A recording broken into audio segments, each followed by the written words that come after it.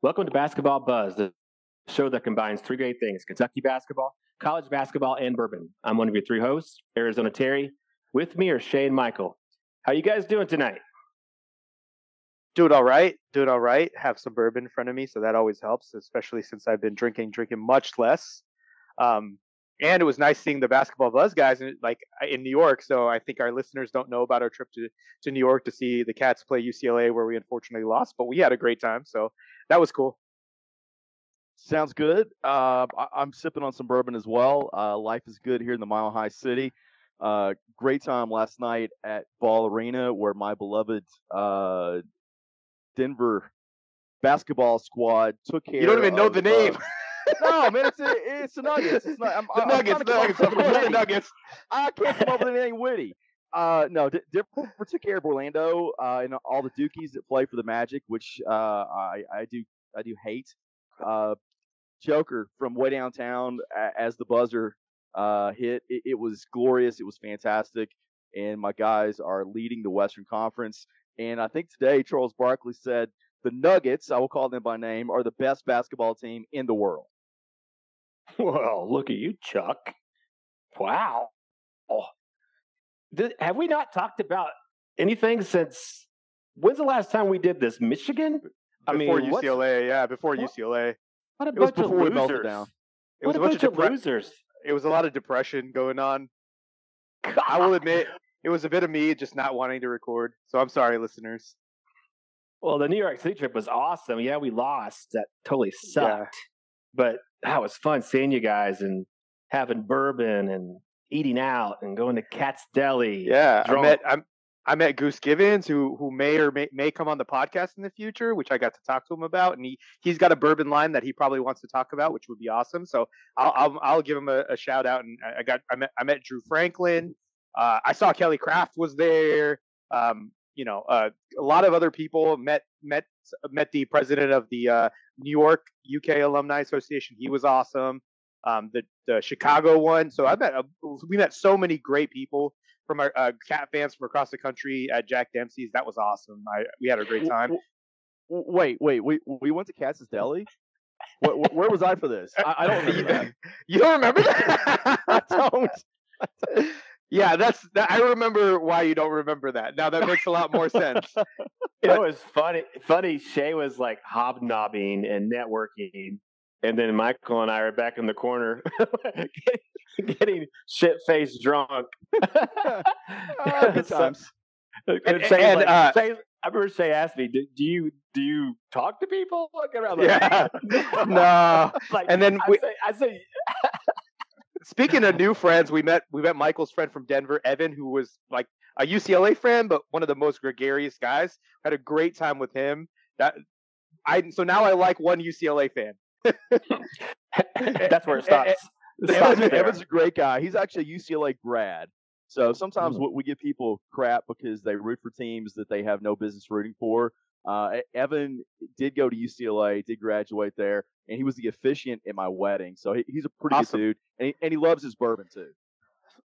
He was a great guy. Also, fun fact: I also went to UCLA. So speaking of teams that you have no business rooting for, but I lived in Lexington, so that's a fun fact for our listeners that I am a UCLA alum. Sadly, I didn't enjoy my time there. Shay, are you putting your fandom in the transfer portal? No, I'm not. I wasn't. So they're not my undergrad, so that's probably why I'm not like that attached to it. I'm attached to my undergrad, but not where I went to grad school for like a year or two. The humble brag. I love it. Yeah. All right, let's just go through a basic agenda. I don't even know where to start because we've missed so many weeks because of sadness and depression, and dry January, I guess, contributes to that as well. But we got to talk about the Cats win in Knoxville, which was actually historic for Cal, for us. We don't do that down there. If you want to, we can talk about the previous games. I don't really want to dwell on too much. I mean, the Bama loss was horrible. The South Carolina loss was really bad. I think the lineup talking about the lineup we had on Saturday would be a good discussion, and then dive into some recruiting stuff. Shay can kind of take that, and then we'll chat about Texas and Cal and the flirtation potentially going on there and all that business. But I think we should probably, I don't know, talk a bit about bourbon right now. You guys are sipping absolutely. on some. Bourbon. Shay, can you talk about bourbon first? Yeah, absolutely. So what I'm drinking right now, let me grab it, is Starlight Huber's single barrel 4-year aged bourbon from Barden, Indiana. It's an area affectionately known, and sorry if this offends some people, but it's known as Kentuckiana, I guess, from my research. So I don't like to be associated with Indiana. Sorry, Logan Greenwell, if you're listening, I'm sorry about that. I don't like to be associated with Indiana, but this bourbon was actually a sample sent to me by a good friend to the show, Jacob Kuiper. Jacob, please get back on Twitter. We need to see you again. I know you're busy with your startup, which is awesome, with your bourbon startup. But this was sent to me from him, and it is a fantastic bourbon. Again, it is from Barden, Indiana. It is 113.8 proof, so it is somewhat of a high proof bourbon, but the taste is quite surprising because it is very smooth. It's not spirit forward at all. It has a lot of quote unquote legs. I think I like to describe legs as like almost like the viscosity of the liquid. Maybe even the oiliness. If you had a bourbon that's slightly oily or feels a bit oily, I think that has to do with the viscosity. So it has a lot of legs. It has a lot of subtle bourbon flavors like brown sugar, candy, cherry, honey, corn, a little bit of floral notes, a little bit of lemon. It's, as I said, the first thing you're going to notice is its viscosity. It's almost like some of these the liqueurs, like you've ever had like Cointreau or something like that, where it's got that kind of thickness, like with the sugar in it, but that's the bourbon is not in the exact same way, but you get some of that same mouthfeel. So almost like a bite. So it, really fantastic that it has that, along with a light note, which is a kind of great mix. It is a very solid bourbon. I don't know what the price is for the bottle, but I can highly recommend it. If you see a bottle of it and it's reasonable, I would definitely pick it up. Again, I think my final points are just knowing that it's such a high proof bourbon and that it has such a subtle, sweet flavor without it being alcohol forward makes me think there was a lot of thought that went into the ingredients when distilling this, to ensure that they worked well together and kind of covered up that alcohol flavor. So very fantastic. I'd probably give it I would say 4-barrel rating. It's that good. What's the proof? 113.8, so 114 proof. Pretty good. But it tastes like a 90 proof bourbon. That's the sweet spot, right? You find like, because I drink some high proof stuff, but I don't want to drink ethanol. I want to actually taste flavor. That's why sometimes you drink a 90. Well, it's like Woodruff Reserve Double Oaked. It's like 90 proof. So much flavor. So delicious, man. I too prefer a lower proof bourbon, so I'm with you. But this is where kind of like where I think I told you guys earlier, like it's like the analogy, like square footage is deceiving. You don't really know. You say like certain square feet, but you don't know till you go there. It's kind of like the proof is the alcohol percentage in this is very deceiving. So I can highly recommend it, even if you're someone that is a sipper. You will definitely enjoy this. I'll try it for sure. All right, Gary, Mike. What will you not try? You'll try just about anything, right? Jack Daniels. I will drink. I'll drink. You know what? I even had Jack Daniels over Christmas because I was in Mexico and they didn't have anything else. I was like, and I got sick of drinking margaritas because it's just so much sugar. Just so much, and beer. Like I'll have some. It was not great, but better than nothing, I guess. Better than nothing. Well, speaking of better than nothing, I've got a Michter's small batch, and it may be somewhat slightly better than nothing. Interesting backstory, though. So, Michter's Distillery, originally located in Pennsylvania, and it may be one of the oldest distilleries out there. It dates back to the mid 1750s. It actually closed in the 80s due to bankruptcy. And when they came out of bankruptcy, they brought it back to Kentucky, or brought it to Kentucky for the first time. It is a true small batch, usually no more than a couple dozen barrels. It's, I think we were talking 90-ish proof. This is 91.4 proof. So, kind of in there with what I would consider a bourbon sweet spot on the small side of things. When you open the bottle, it's kind of a cool, beautiful bottle. A bit of a reddish hue, maybe a bit of a cinnamon look to it. On the nose, not overpowering. Some oak, some brown sugar, some vanilla, maybe a little bit of orange or cherry. There is a cinnamon aroma there as well. Again, nothing really overpowering, nothing too distinguishing about it. Flavor wise, I get the vanilla.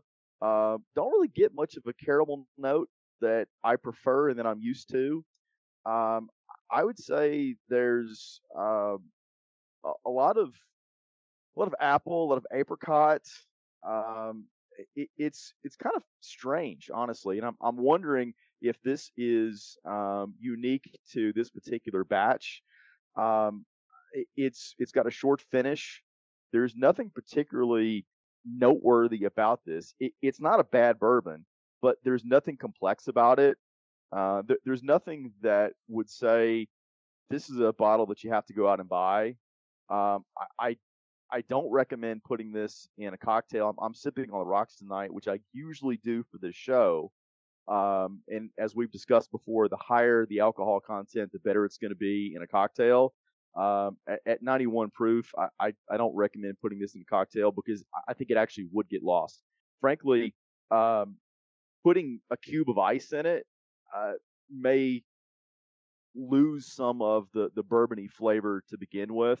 Although I kind of have to. I don't enjoy really any drink that is not cold. So I kind of need to have my cube of ice in there. But the bourbon itself does get lost. Again, there's nothing special about this. It's not bad. It's a hell of a lot better than Jack.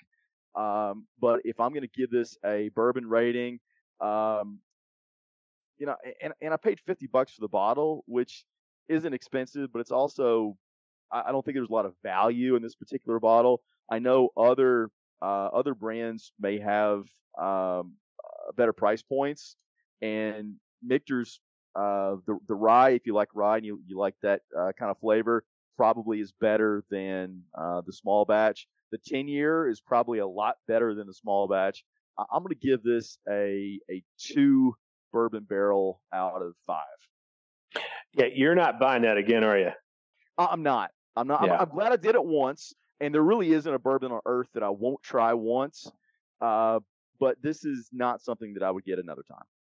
Yep. I love your honesty. I'm not going to get it because, I mean, you gave me all the points why I wouldn't want to get it. But you know what I'm also not going to do? I'm also not going to stop sipping what's already in my glass. So there's that. Go Cats. All right. So I'm doing dry January, but being the little bitch that I am, on a Saturday night, going out to dinner, went to a little cocktail bar called Pigtails in North Phoenix. It's a speakeasy, right? Oh, yeah. I heard about it. It's cool. So I'm like, I'm just going to get an appetizer. So Lori's like, you're gonna drink bourbon, are you? I'm like, maybe. So I did. I went in there, and you look at this beautiful wall of bourbon, and I'm like, my vision is not great, but I can see in the very top row there's Pappy. There's Pappy. So I'm like looking for a bourbon list. They don't have one. They're like, we don't have a bourbon list. I'm like, well, shit. How much is a pour of the 15? He goes, $70. I'm like, to me, that's reasonable. I think other parts of the country, they scoff at paying $70 for a 2-ounce pour, because it was a 2-ounce pour. Oh, you got a 2-ounce pour. Yeah, he went a little heavy because he could tell that I was. Well, my wife said he has a podcast with his friends. It's a bourbon podcast, so he felt like, well, shit, So he made Professional courtesy. a little bit heavier. So he brought it in a Glencairn glass, and he also brought a glass with a nice block of ice, so I could sip it neat and on the rocks. So I've never had the 15. I've had the 20 and the 23. Well, I loved it, as you would probably expect. I actually liked it a little more on the rocks. Yeah. Now it had I wrote down on my phone. I'm taking notes because I'm like, I'm going to use this for the podcast. So the nose, cherry, very, very prominent. A little bit of honey, a little bit of oakiness in there. Really nice. A little bit of leather on the palate. Like, wow, it's a wheated bourbon. And there's a little bit of spice. So there's obviously some spiciness going on there. The finish, oak, caramel, just a really nice, well-balanced bourbon. You try to buy this anywhere and it's like ridiculously pricey. It's like, you see prices online, it's like thousands of dollars for a bottle. The MSRP is actually $100. That's what it should be. It's ridiculous. Yeah. And I showed my wife and I'm like, this is why it's so special to get this, because not every place has it. And they had a whole bunch of different cool bourbons, but I loved it. If you've never had it and you go somewhere, you get it, try it out. See how the other half lives. People that can spend a couple grand on a bottle of bourbon. It's really, really nice. Yeah, I loved it. Terry, let me tell you, they closed down my local speakeasy here in Denver called Green Russell. And that was the only place in town that always had all 5 Pappies. And I've had all 5 of the Pappies. I know some people will tell you that the 23 is just it's too expensive and you shouldn't do it. I found it to be delicious and not anywhere reasonably priced, not anywhere affordable, but I'll say worth it if you're a bourbon connoisseur. I also really like the 20, but at the price point and for the flavor, I think the 15-year is the best. I don't particularly care for the flavor in the 10 or the 12, but that 15-year, there's something special about that. And you paid $75. Green Russell, I think, charged $1 1/4. And it's crazy because you look at the bottle and the MSRP is one thing, but you can't get the bottle at MSRP. And that's the shame of it all. But I think you did good. Anytime that there is a bourbon out there that you want to try and you have the ability to go out and try it, do it. Life is about living. Yeah, and I'm going to give it 4.5 bourbon barrels. I would give it a 5, but the cost obviously is the issue. If you get it at cost, it's a 5, man. It's really good. If you guys are ever in Phoenix and we can meet up, this is where we would go. We would check it out. Absolutely. Sounds great. Nice. And we would bring Michael's corporate card. I can have my bags packed in half an hour. All right. Let's start talking about basketball here. How about them Cats? How did they go to Knoxville and win? I just didn't picture it. I was like already prepared for the worst.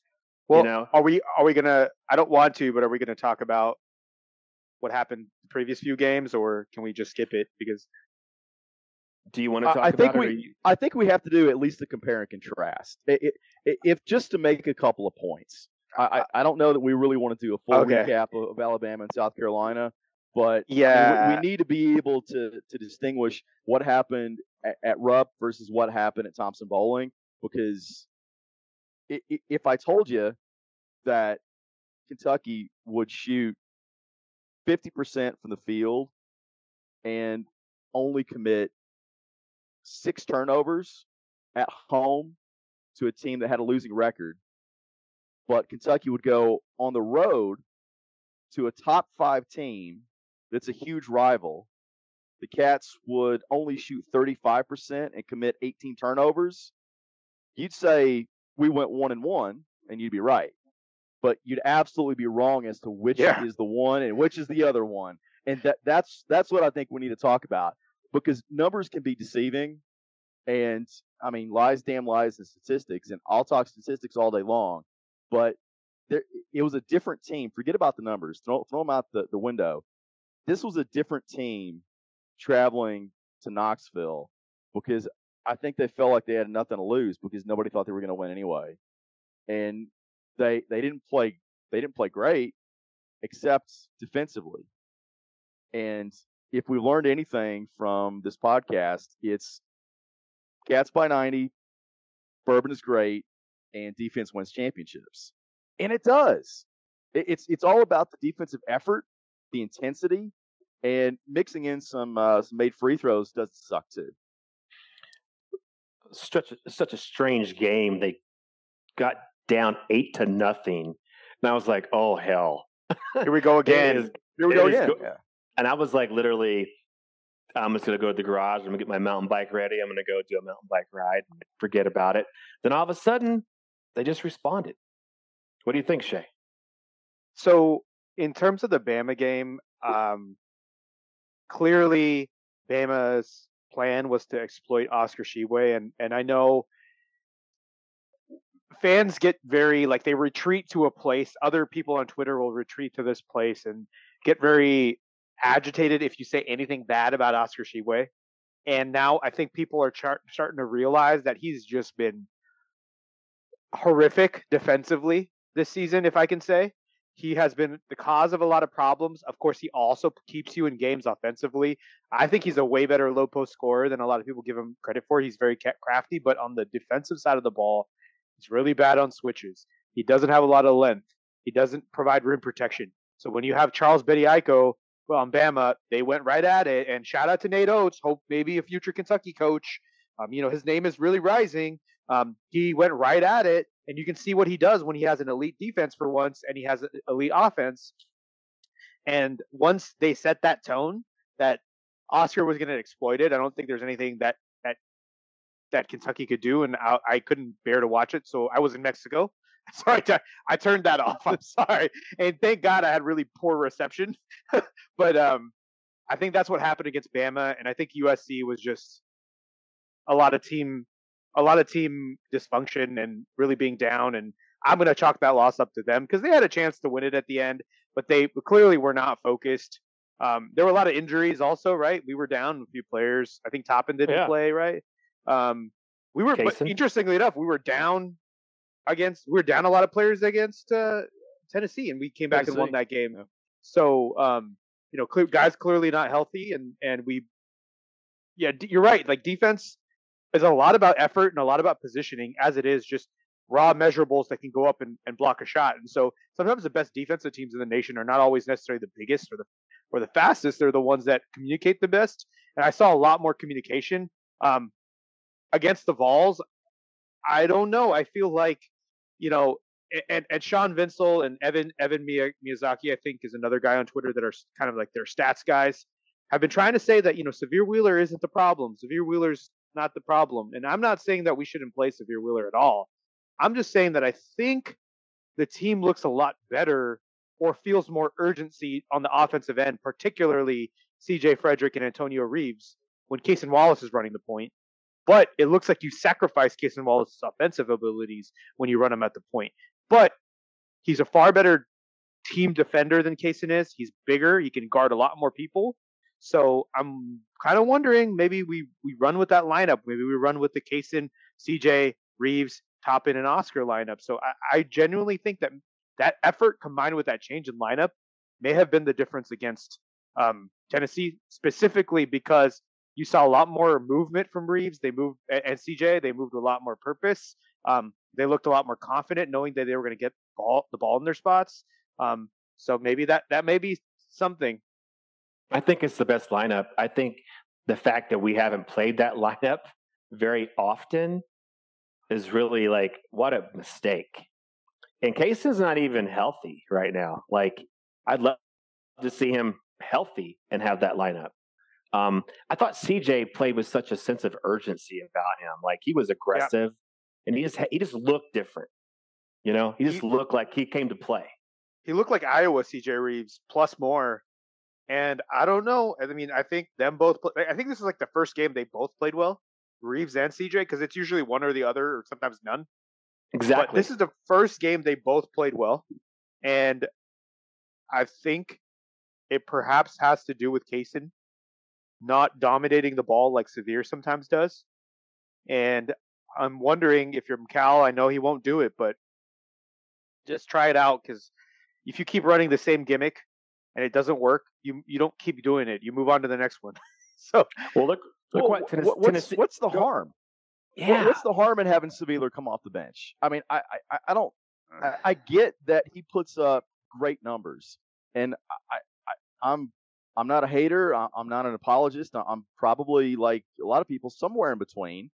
I think we've made the point on this show, as others have, that if you want to run a higher tempo, a higher octane kind of game, then Wheeler gets more minutes, and that's fantastic. But in the half court, yeah, like he's out there dribbling the ball, he's out there taking up a half of the shot clock. That doesn't really work well for this team.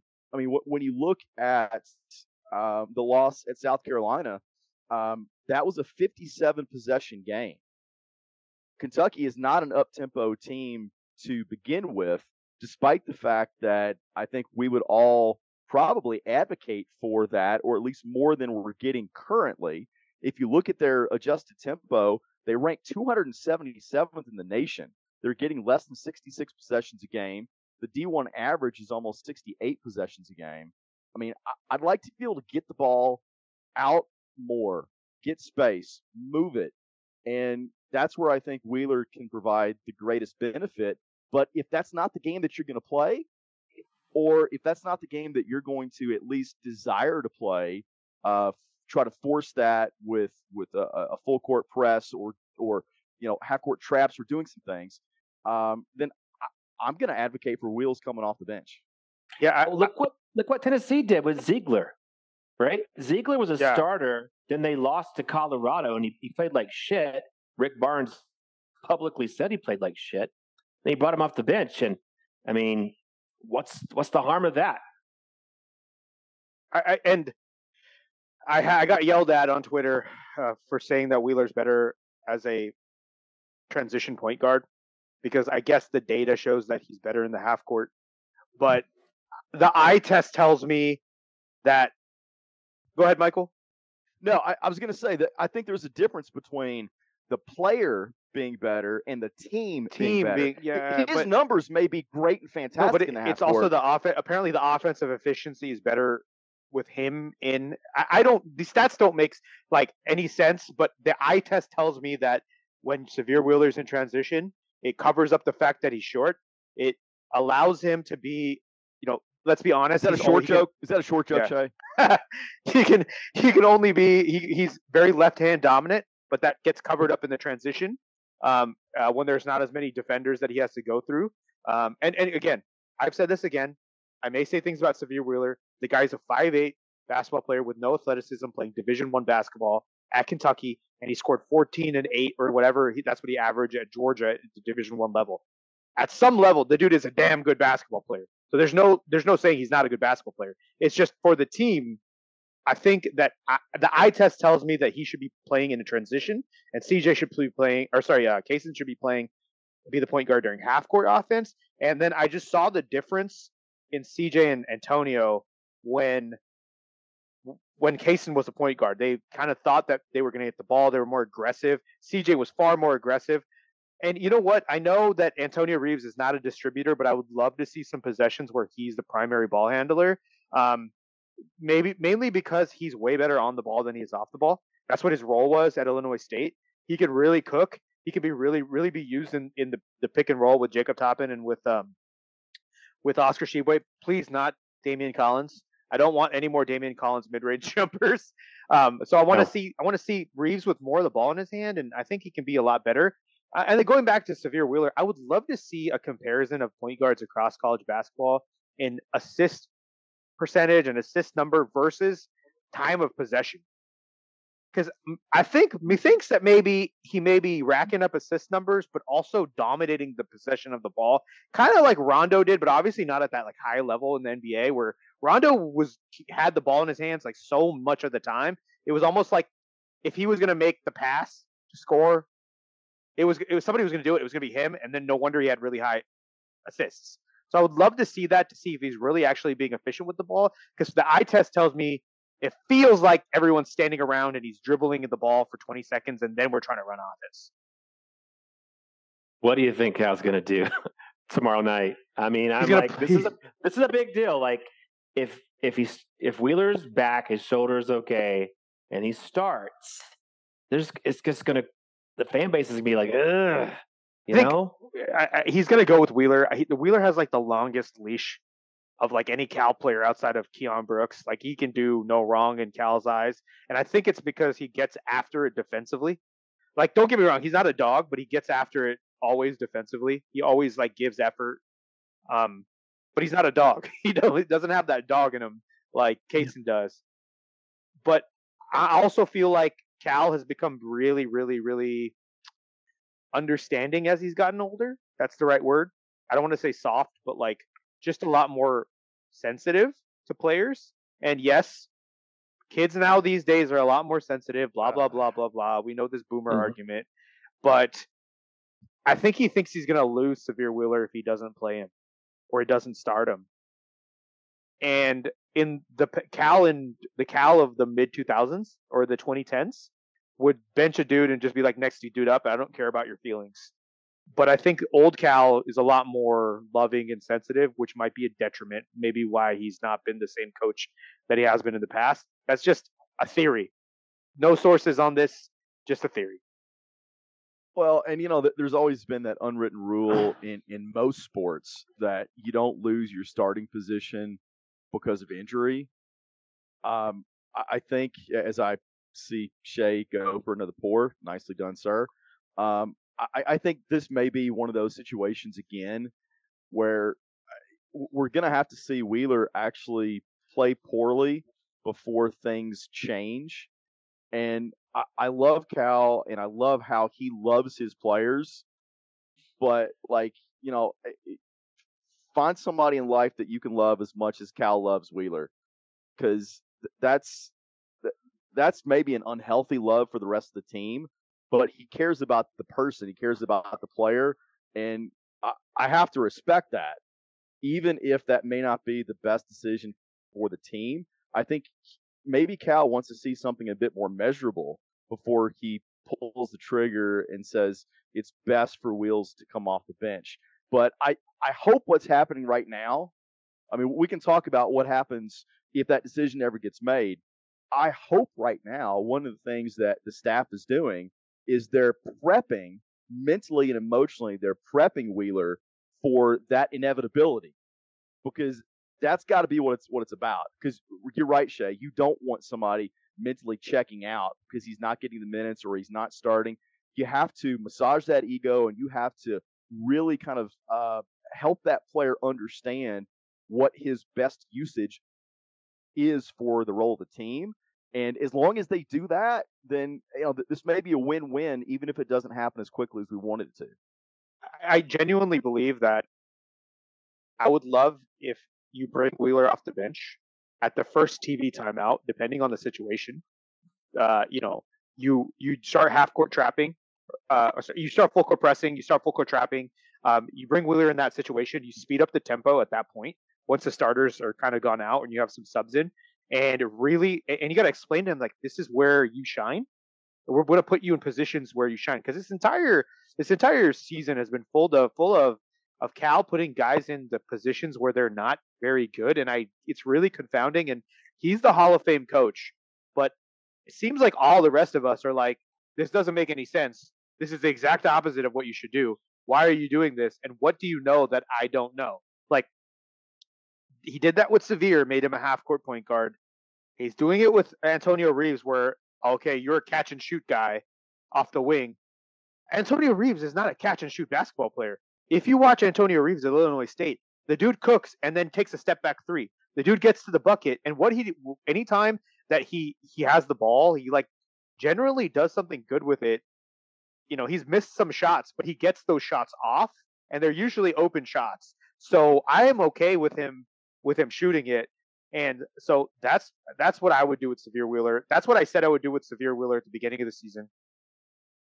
It's not a perfect strategy, but I don't know what it is, why he's so committed to Severe Wheeler being the starting point guard of this team. Maybe it's because he understands the offense a lot more than Kaysen does as a freshman. That's the only thing I can think of. But I still think you roll the dice at this point with 6 losses. You roll the dice with Kaysen because you're dangerously close to just not being NCAA tournament viable and going to the NIT. And it's great to love a kid, but I mean, at the cost of your job, it's like what I'm going to say. Yeah. I mean, I'll just say this. I mean, Kaysen, who was not 100% at all, with lower back issues, did pretty well versus Tennessee. And Adu came in and played some valuable minutes too. Like, I was so impressed with him. I don't know. I just hope during the Georgia game, if Wheeler does start the game, if there's, you see that pattern again, he gets pulled, and Kaysen gets to have the opportunity to play the point, and we can use our 2 scorers and let them do their thing.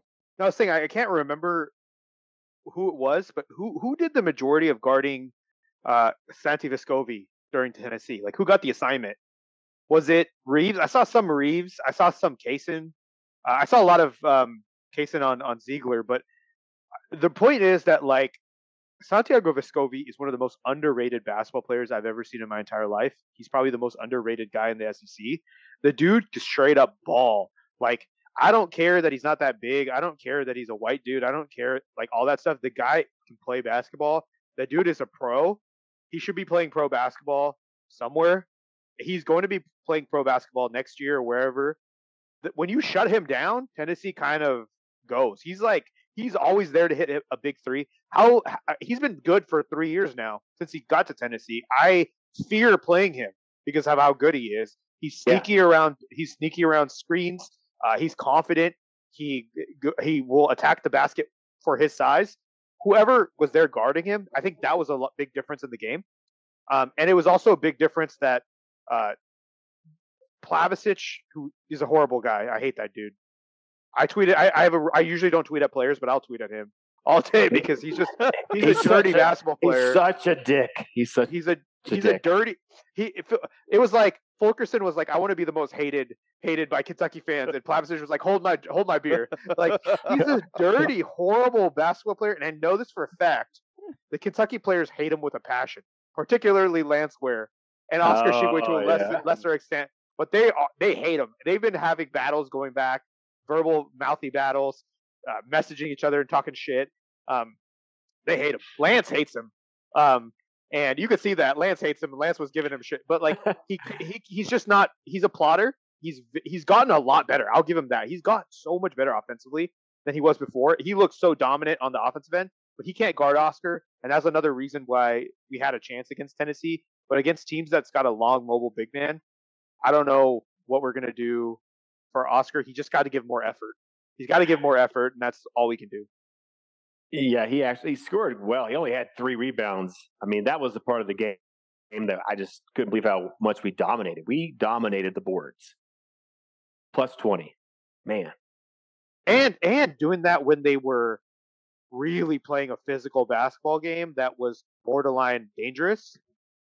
Like, that shows that Kentucky team was like not going to fold under, for once, not going to fold when he got hit in the mouth, because they were going at us, at Kentucky players, to it was like the Patriots. Like, they were getting away with fouls on every play, and the refs are like, we can't call them all, so I don't know what to do. Like, hip checks and shoulder checks and like arms in the chest, and guys throwing. I saw guys getting thrown to the ground multiple times. Like, wow, like, you can't. How are you getting away with this? Kentucky literally got hit in the mouth. Yeah, literally got hit in the mouth. But yeah, Shay, I think to your point that the refs are like, we refuse to call every foul that's out there because you could. It was a battle. It was a battle down low. It was a battle guard versus guard. It really was surprising that Kentucky seemed to be able to handle Tennessee easily on the boards. That's an area where they struggled against South Carolina. South Carolina actually out-rebounded Kentucky, and yet Kentucky goes down to Knoxville and does a number down there, 43-23, plus 20 on the boards. Offensive rebounds 10-3 Kentucky. Kentucky is the number 2 KenPom offensive rebounding team in the country, grabbing a higher percentage of their own misses. And I know this has been maybe not a strategy, but this has been an effective way that Kentucky has won games in recent years, is throw it up there and we're going to go get it. And that's one of the things that we can count on Oscar to do. We may not be able to count on him consistently to be the best on-ball defender. We may not be able to count on him consistently to mentally be in the game and be present for 40 minutes. But I think one of the things that we can count on him to do is always be to the ball and always be, this is my ball, you're not going to get it. And if we get that out of Oscar, that may be enough against a lot of teams. I don't think we give Kentucky enough credit for how good they are offensively. They may rank number 65 in KenPom's adjusted defense, but they're still 21 in offense. Kentucky is a really good offensive team. Unfortunately, they're a really good offensive team that has spurts where they shoot for shit. Yeah. And we saw that against Alabama. I mean, a 26-point loss on the road is a bad loss. But, that didn't have to be a 26-point loss. Shooting 28, 29% from the floor, you're not going to beat anybody, let alone a good team on the road. Yeah. But, when this team hits shots, and they're certainly capable of that, adjusted offense from an individual player standpoint, CJ ranks number 19 in the country. I don't think a lot of people know that, because he's had some struggles. He's had some games where he hasn't really been present, and we know that he struggled defensively, and it's hard sometimes to keep him out there.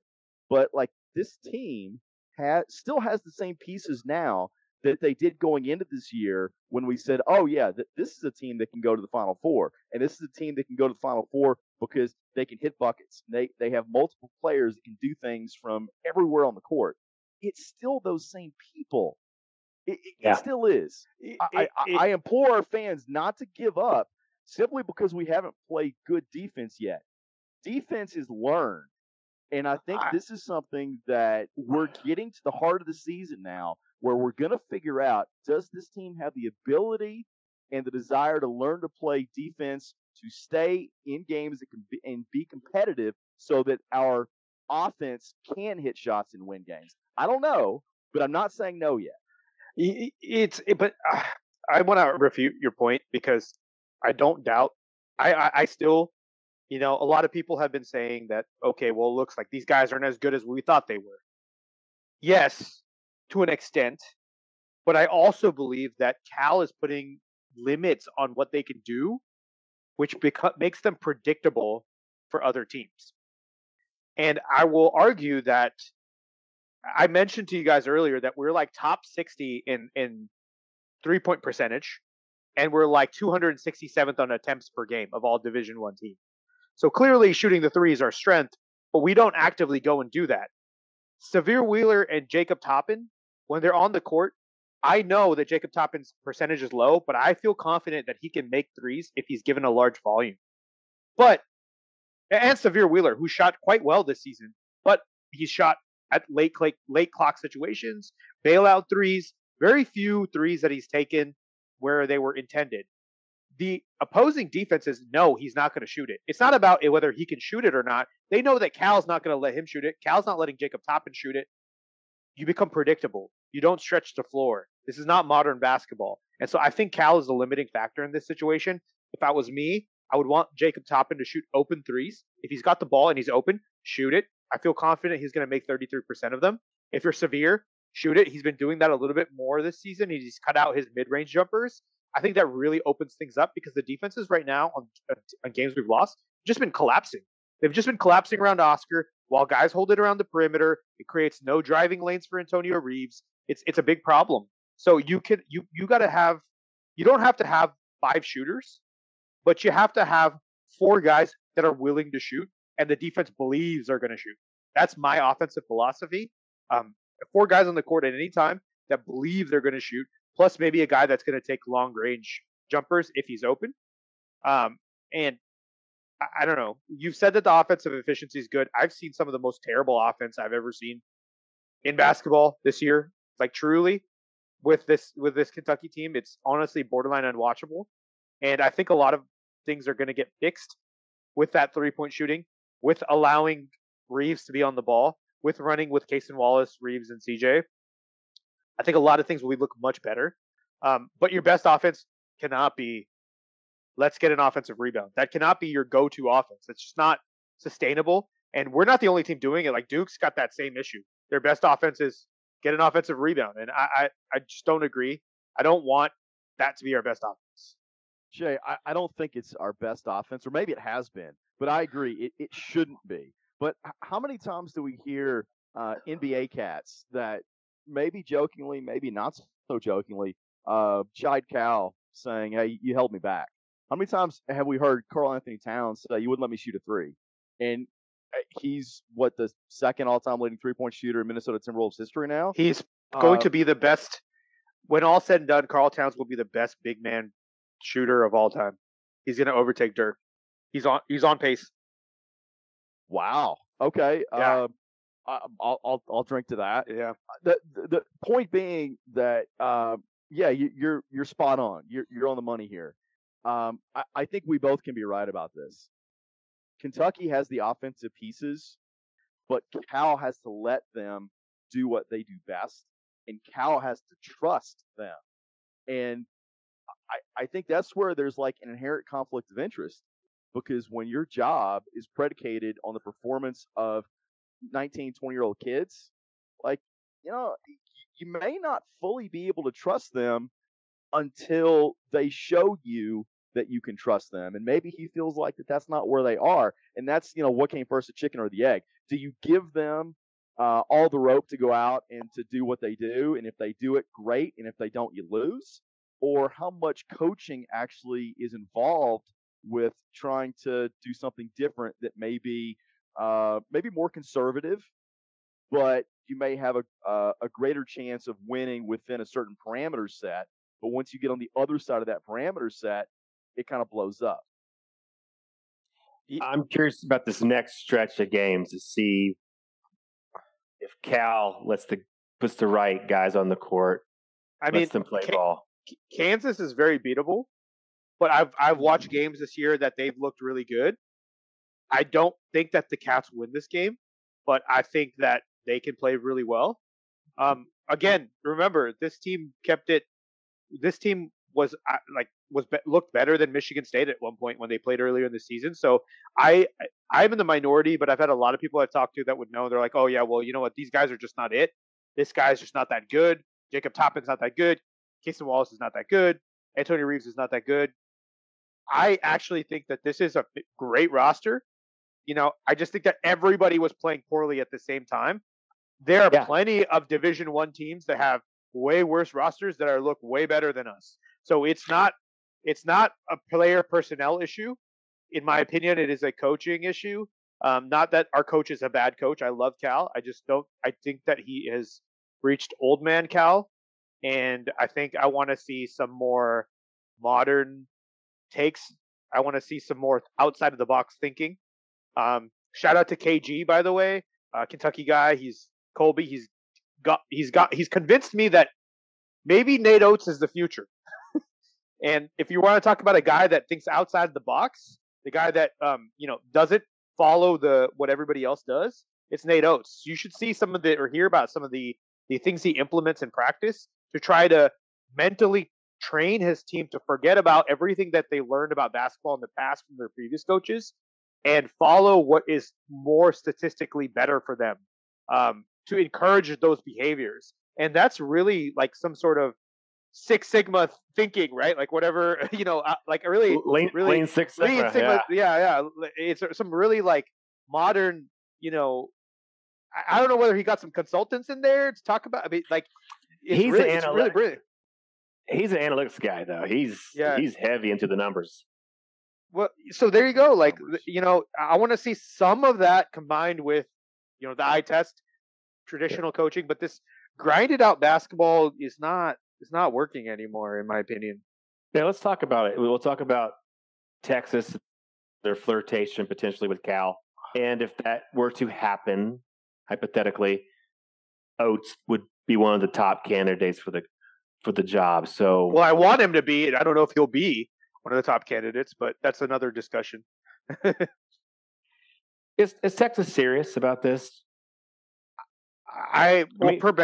Per Travis Branham, who is one of the best, if not the best in the business outside of Andrew Slater, have said that there's been mutual contact, maybe between Cal's agent, maybe and Texas.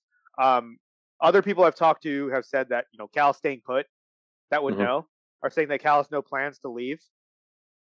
So and if I'm Texas, listeners may not like this, but I'm really thinking hard whether I'm even hiring Cal, because it's like a flashy name. The best thing I can think of is like buying like an old model, later model BMW or a later model Mercedes. Like, it looks really cool. You're gonna look badass as fuck driving it around, but you're gonna spend a lot of time in the shop, right? So, like, is that what you want to do for $9 million a year? Like, is that a good use of money?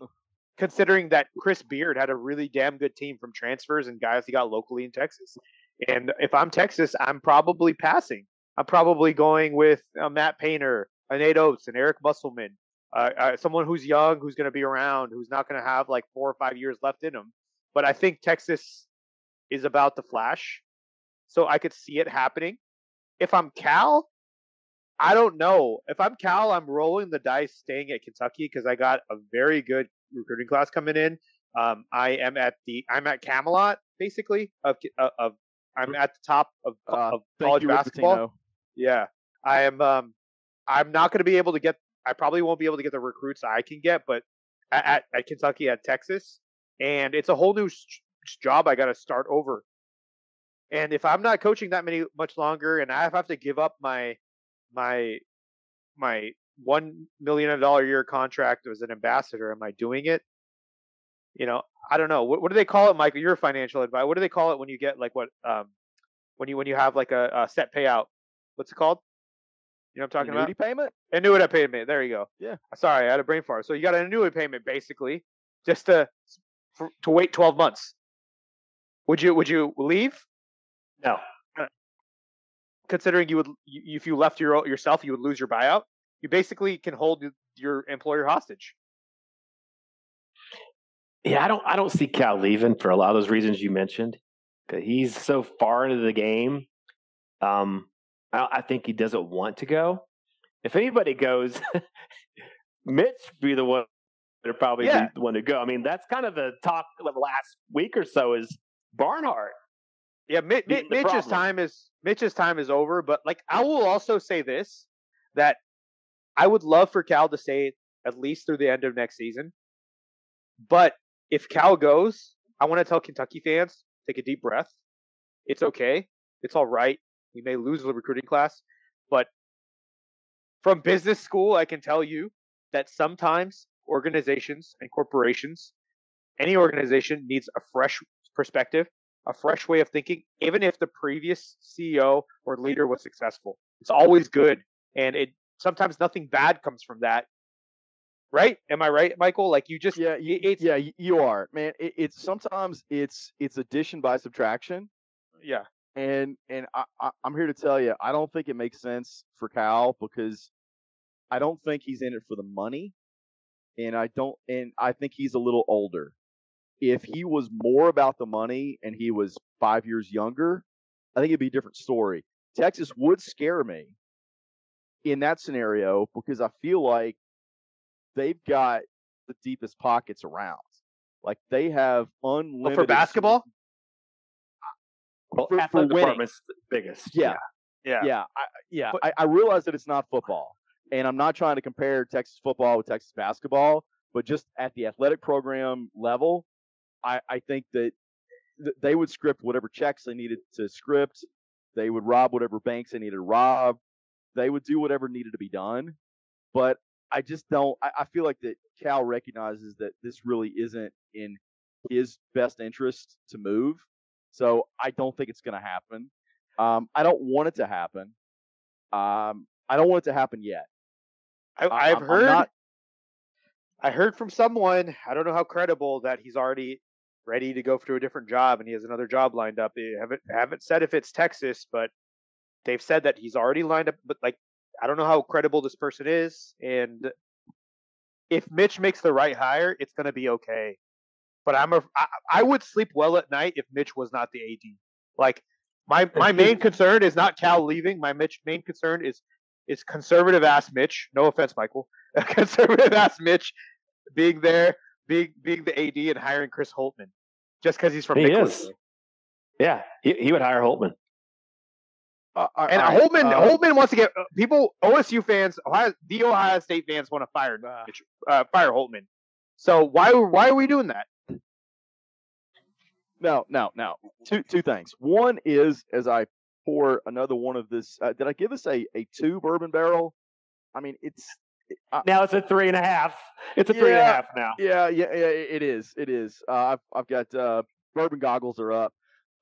So 2 things. One is, I think Mitch has done an outstanding job at being an athletics director and not simply a cheerleader for whatever your flagship program is. However, I think he should have been more of a cheerleader for the flagship program, which is men's basketball. But I think we do Mitch a disservice when we overlook all the different programs, men's and women's, that have competed at the highest level, have been ranked in the top 20, have taken home conference championships, national championships under his watch. I don't know how much credit I necessarily want to give him for that, but I want to make sure that he's associated with that because at least it happened on his watch. But I think it's time for him to do other things. I think he's been there long enough that if you get fresh blood in his role, I think a lot of other things naturally run their course in the right way. So I'd love to see Mitch step aside. I think he's done a great job overall, like building a lot of different programs to, national recognition.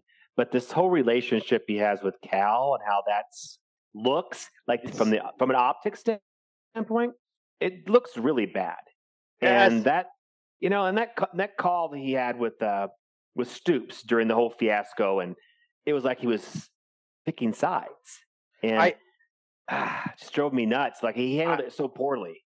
I've done so many case studies on this at business school that, like, when you don't make the hire you want to hire, you have this deep-seated animosity toward this person that goes on, and it's very difficult to like get rid of that. But you cannot, and one of them has to go. Maybe both of them have to go, but like at least one of them has to go because your AD and your head basketball coach of the biggest program in college basketball cannot be publicly feuding. And from what I understand, that, like, we'll talk about recruiting later, but it had a big impact on recruiting because of this uncertainty around the head coaching job. But before we get there, I would love to talk about like who you guys think should be considered for the role, when and where. I'm not saying that Cal should be fired. Absolutely not. At the very least, it makes no financial sense for UK to fire him, and he deserves better than that. But when the time will inevitably come, who should be considered? I'm making one phone call. I'm only making one phone call. I'm not making a second phone call. I'm calling Billy Donovan, and that's my only phone call. I will give Billy Donovan whatever the hell he wants. You have unlimited amounts of money. You have unlimited amounts of authority and decision making. You can do what you want. I trust Billy Donovan, period. He's a fantastic coach. He's a Kentucky guy. He understands it. He gets it. Is he a little older than we may like? I mean, I don't know. He's been around for a long time. Could we get him? Probably not. But he's my one and only phone call. And you know what I would do? I'm going to take a step back. My first phone call is to Pat Riley. Not because I want him to be coach. Not because I want him to be coach. AD. My phone call to Pat Riley is to talk Billy Donovan into accepting the job. Yeah. Those are my 2 phone calls. Fair. I don't know who I would pick because all the hot shot guys don't have any titles, and that always kind of scares me. I want like a Jay Wright is what I want, a guy that's won a couple. Can we get him out of retirement though? Give him a horse farm. Bourbon. No, well, whatever it takes. So give him a closet full of great suits. So the Norlander and Parrish, a podcast that I listen to here and there, with Eye on College Basketball, like they obviously a lot of people have problems with them, but like the fact is that like yes, Parrish hates Kentucky because he is a Memphis fan, and so when Cal left Memphis, he automatically hated Kentucky. But they do talk to college basketball coaches every day as a part of their podcast. They run a lot of polls, like informal polls. They just want to get the pulse. They want to get the temperature, and they've said that it's the reason that Jay Wright left coaching is he didn't want to navigate NIL. That was the reasoning there. So I love Jay Wright. I think he would do a great job in Kentucky. I don't want a coach that isn't going to navigate NIL because I think that we got to think the future. We got to think about what's going on in the future. That's how, I know this has been a business themed podcast, but like that's what corporations do. They think about what is the blue ocean? That's the term. What is the blue ocean of college basketball, right? And so Cal used to do that. Cal used to 100% do that. And we need a coach that's going to think that way. And I think Nate Oates might be the guy. But I'm going to run down my list of who I would go through. And absolutely, unequivocally, 100% agree with Michael. My number one call is Billy Donovan. No doubt. Billy Donovan is Kentucky's prodigal son. Billy Donovan deserves to get a call, even if he's going to say no. It's been his job for 20 plus years now, and I would love to see him come home over being an NBA coach. Even if he hates recruiting, even if he does that stuff, he's got the pedigree, he's got the NBA ability, he's got the coaching ability. He's like Rick without all the issues. Call him Billy Donovan first, make him say no. But definitely and with the staff that man could get too. Yep. I mean, it's not just you get him, but the staff he could create would be amazing. He could reconnect with some of the Kentucky guys that were from the 80s all the way up to the mid 90s. He could really get those guys back in the fold, combine them with the Cal guys. So I'm calling him. I'm also calling Jay Wright just to gauge the interest. Yep. Then I'm calling the next 3 guys. I'm calling Nate Oates. I'm calling Scott Drew. Scott Drew is palatable to Mitch.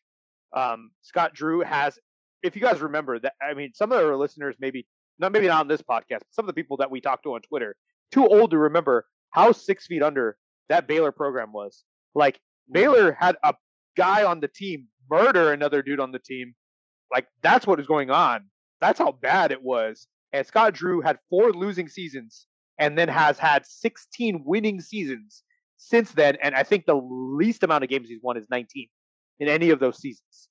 And that dude took that program from 6 feet under, the worst program in Division I, to a national championship in basically 20 years, and he's only 52 years old. And he gets paid something like $2 to $3 million a year. We could easily double, if not triple, his salary. We could give him a bigger, like, what else does he have to prove at Baylor? They're not going to be mad that he leaves. They're going to be like, wow, you gave us a national championship. This is next challenge for him. Why should I not move on to the next challenge of coaching at the highest level in college basketball? So I am inclined to think that Scott Drew says yes. If Scott Drew becomes the coach, I'm okay with it. After Scott Drew, I'm calling Nate Oates, who thinks outside the box. I already mentioned it. Nate Oates is young, has a great offense, learning to coach defense. I'm calling Eric Musselman, who has been kind of disappointing this year. But I think he has the energy. He's 58, but he still has the energy of a much younger man, and I think he would do really well with his personality at UK. After that, brace yourselves. I may think about calling Rick Pitino. Get out. Just as a short-term rental. As a short-term rental, the dude is a top 3 XO coach in college. He's all about the short term. Yeah, that's true. I cannot see that ever happening. And then after that, hear me out. We talked about this. I ran a Twitter poll about this. with the anonymous resume of a coach. And I was like, would you hire him? And it was Sean Miller. Sean Miller has won 73% of his games. He's won over 400 games in his entire career. He's gone to multiple Elite Eights, multiple Sweet 16s. He recruits really well. He has continuity from Cal. So he could keep Cal staff around. He could get a lot of the guys that Cal gets. He's obviously doesn't have the pedigree of what Cal had. He's been cleared by the NCAA, but you know what? I don't worry too much about things guys did to get dudes on their campus because they were trying to get their program to succeed. And I know that every college Division I team does cheating at some level, and that's just the cost of doing business. It's like a corporation that knows that whatever they do, they're going to have fines for it. It's the cost of doing goddamn business. And he tried to do that to make the Arizona program better.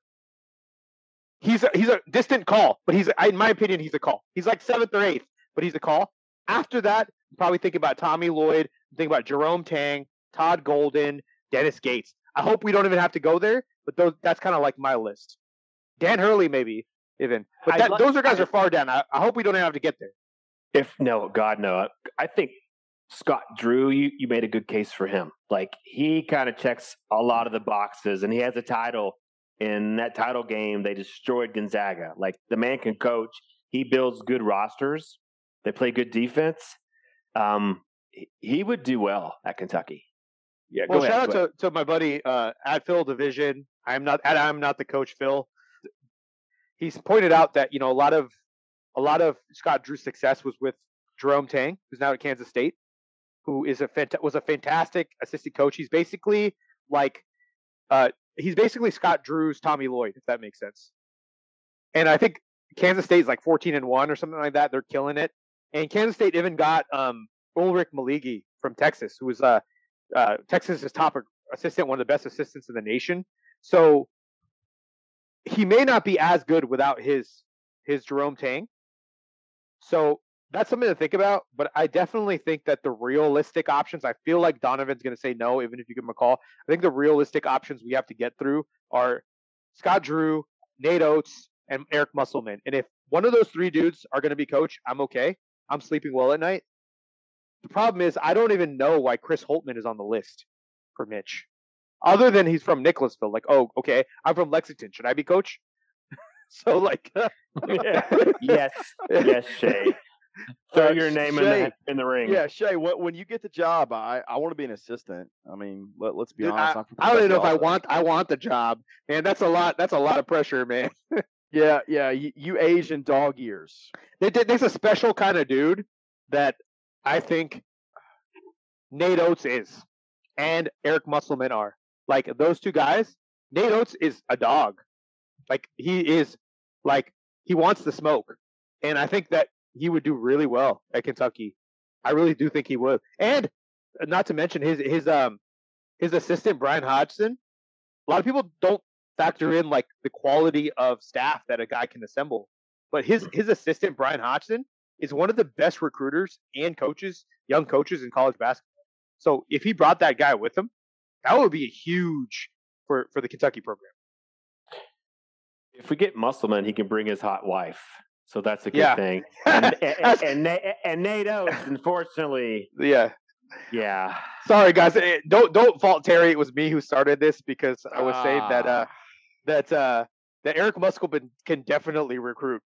He can definitely recruit. Baller. Yeah. All right, we got to dive into recruiting. Give us the lowdown, Shay. What happened today? Yeah, unfortunately, surprisingly, that Kentucky's number 1 target in 2024 chose North Carolina. Ian Jackson, who is a shooting guard, definitely a shooting guard, small forward out of Bronx, New York. Guy was really tight with Orlando Antigua for a long time. Kentucky was pretty much a foregone favorite for a very, very, very long time, going back 2 years. And unfortunately, he went to a UNC visit and was blown away and decided to choose the Tar Heels. And, he's a great player. He's the number 2 player in the class. It's definitely unfortunate, but I think we're going to be able to sustain this loss. And I'm glad to see on social media that there hasn't been as much backlash against Cal because of this. And, he's a great player. He's very talented. I kind of compared him previously to maybe, he calls himself like a Shai Gilgeous-Alexander type. Shai Gilgeous-Alexander might be the best point guard in the world right now. I don't know. But he's definitely not SGA. It's not that. He's a driver, but like, dude, that dude is something else. Like, we've never seen a basketball player like SGA. We may never see a basketball player like SGA. He's more, in my opinion, more like Terrence Clark, maybe Hamidou Diallo with less explosion. So he's going to struggle at certain things. He's not a great shooter, but he's a great slasher. He's got great size. He's a little bit skinny, but good player. But, I don't know if UNC is the best spot for him, but he felt like it was home. So, that's unfortunate. We got other options, but the whole class itself isn't great. He's definitely not a guy that's going to come in and I think going to put up like Malik Monk numbers as a freshman. So, especially in the UNC system, who doesn't like playing freshmen. So it's definitely a loss. It's definitely more of like it definitely stings because we put in more effort in this recruitment than anybody. Going way back when we're the first school on him. And so that sucks, but I would caution everybody as down as I am on Cal. I tweeted this out earlier.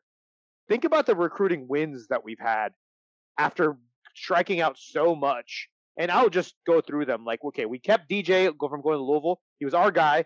We fought off Louisville despite them hiring his grandfather. Huge win. Shouldn't be understated. We got Dilly the second time around. Amazingly fantastic player. Maybe some of the best NBA pro potential of the guy in the class. Just electric. The most electric guy in college basketball. We got Justin Edwards to commit. Remember, he was all ours. We didn't prioritize him. Tennessee was creeping in. We kept Tennessee away from him. So we flipped that recruitment and we're able to close it. And they kept Dilly, by the way, backtrack, they kept Dilly from the G League. G League was coming calling. He's very much a G League type player. He may still even go there. They kept Aaron Bradshaw from the G League, who is, like the G League was leading there for a while. And Aaron Bradshaw, if you don't know, he's like moving up the rankings, even considered for the number one spot. He's definitely taken the next step. He's going to be fantastic, and he can shoot the ball from the outside. He's very much a modern big man, and he provide rim protection. Did all of that, brought Reed Shepherd, our prodigal son, home, which wasn't too hard, but that's a huge win. They got Ugo, who is going to be one of the best big men from the class. He's better than Adam Bona. He's better than Derek Lively. NBA scouts are huge on him. They got Casey Wallace, who's a stud. They got Chris Livingston, who hasn't been as much as he's promised lately, but was a top 10 player. They got, I hate to say it, but I've argued with people about Twitter this, and we're all mad that Shaedon Sharp didn't play, but they still won that recruitment. Got to give him credit for that, right? Like, he committed to one school, and it wasn't a school not named Kentucky.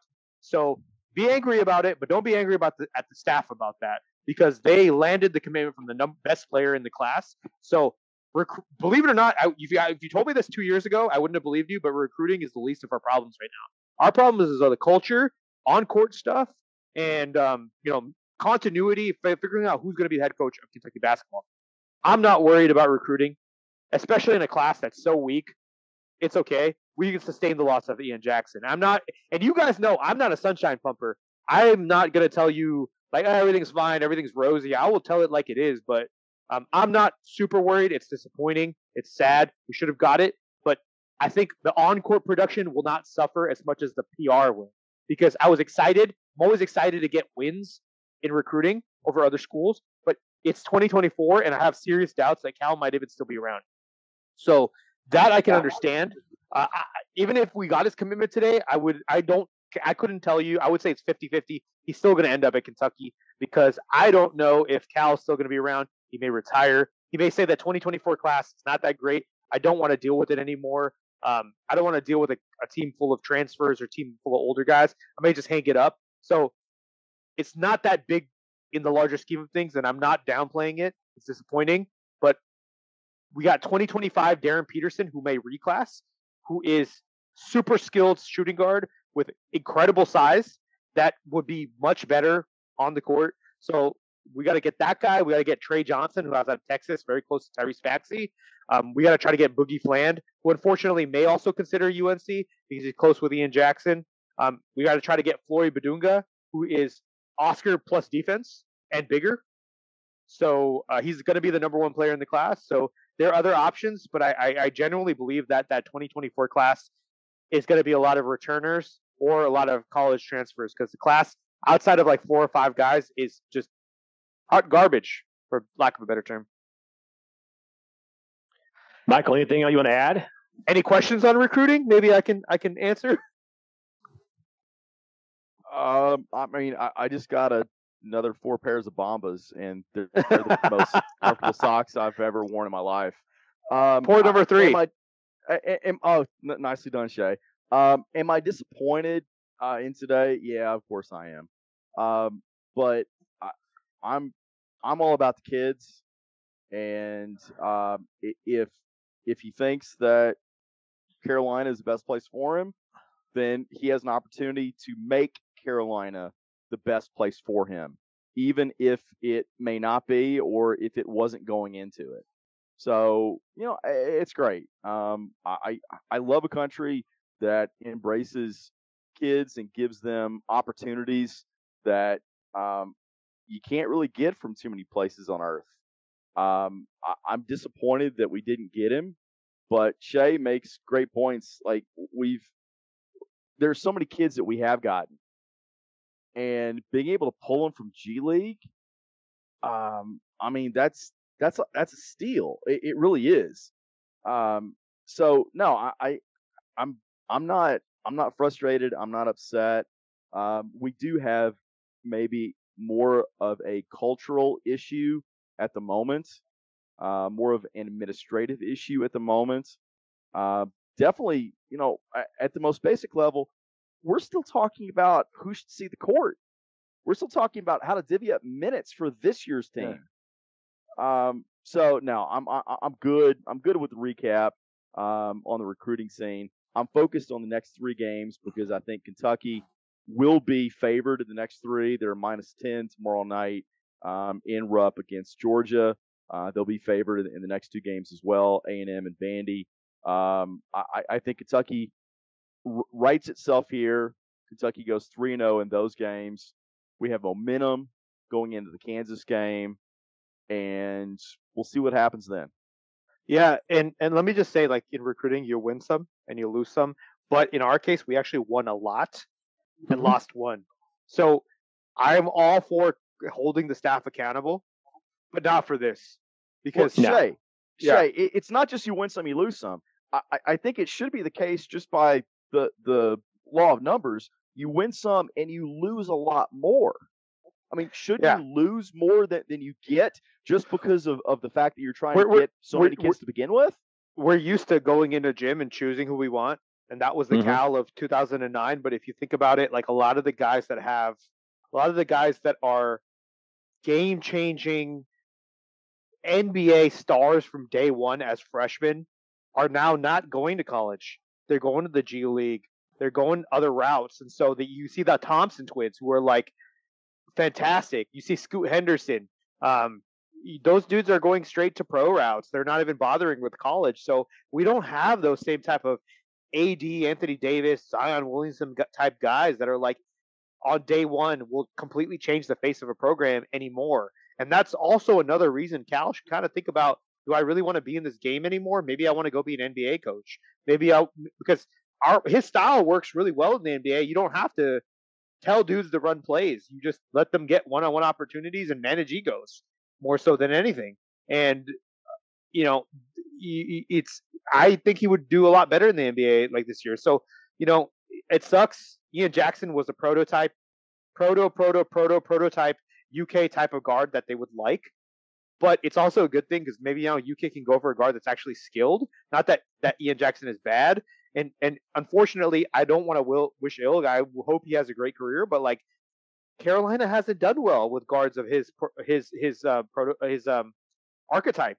They've done well with guys that are extremely skilled, like a la Elliot Kadu, who they landed a commitment from. Guys that are really skilled, who are undersized, who are can play that ACC type of ball.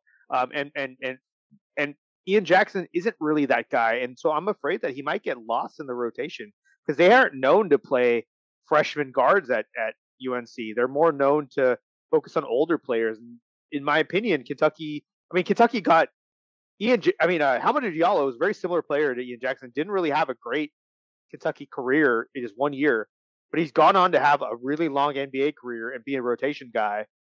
And that's pretty much how I see Ian Jackson. And I mean, Carolina hasn't really proven that. So, I mean, no knock on the kid. I'm glad that he chose a school that he felt comfortable at, but I don't know if that was the right school for him, but I'm also not mad because I'm happy that Kentucky can focus on some more skilled guys like Darren Peterson, like Trey Johnson, who's been compared to Devin Booker, to Boogie Flan, to Hod Pettiford. It's not always not lost with Ian Jackson.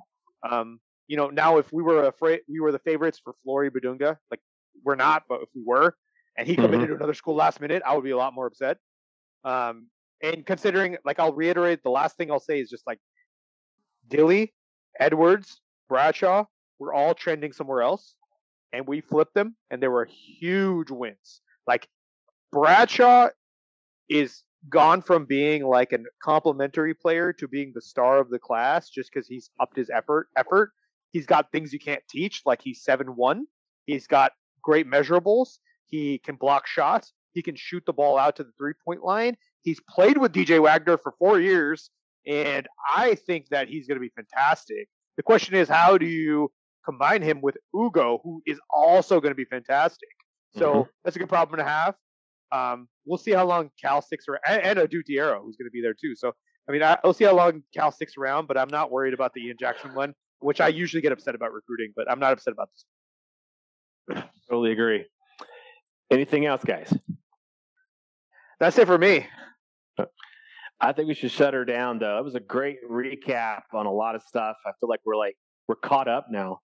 Now we can start cranking out weekly podcasts. So where can folks find you guys on social media? Yeah, you can find me on social media at ABHAVSAR. That's at ABOFSAR. I go by Shay. I go by Akshay.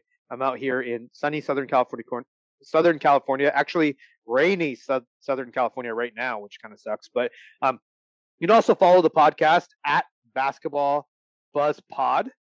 So at B-Ball Buzz Pod. I'm sorry about that. At B-Ball Buzz Pod. And so, if you have any comments on the show, you want us to talk about something, just go ahead and send us a message or at us. We're happy to answer. So that's where you can find me. And you can find me at MG Simmons 5280. That's at MGSIMMONS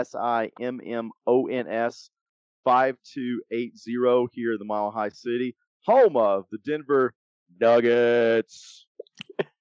You can find me on Twitter at Arizona TYJO. As always, we really appreciate your support. And until next episode, keep sipping bourbon and go Cats.